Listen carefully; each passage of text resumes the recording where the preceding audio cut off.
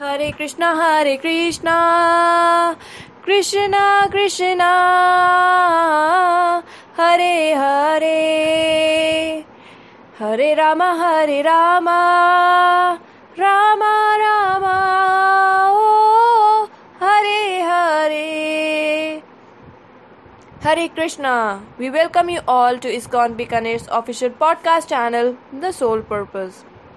So in our previous episodes, we answered the questions of what is Ekadashi and why is it so important in the life of Vaishnavas. So the answers that were given in the previous podcast were just the external reasons. Yes, the confidential reason of why we observe Ekadashi fast is here. So Ekadashi means 11, and if we talk about ourselves, our material body, we have 5 knowledge acquiring senses, that is Gyanendriya. We have 5 motor senses, that is our Karmendriya, and of course the most mysterious, we have our mind, which we call as Man. So Upavas means to recite near. Up means near and Vas means to recite. So near whom we are going to recite?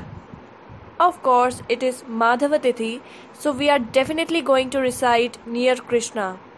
And how are we going to do that? We are going to engage all our 11 senses in the devotional service of Krishna.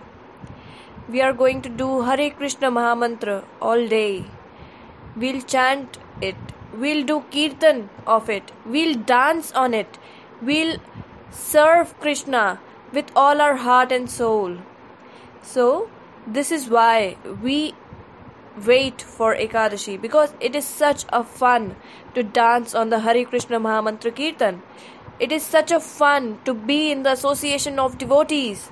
It is such a fun to engage ourselves in the service of Krishna.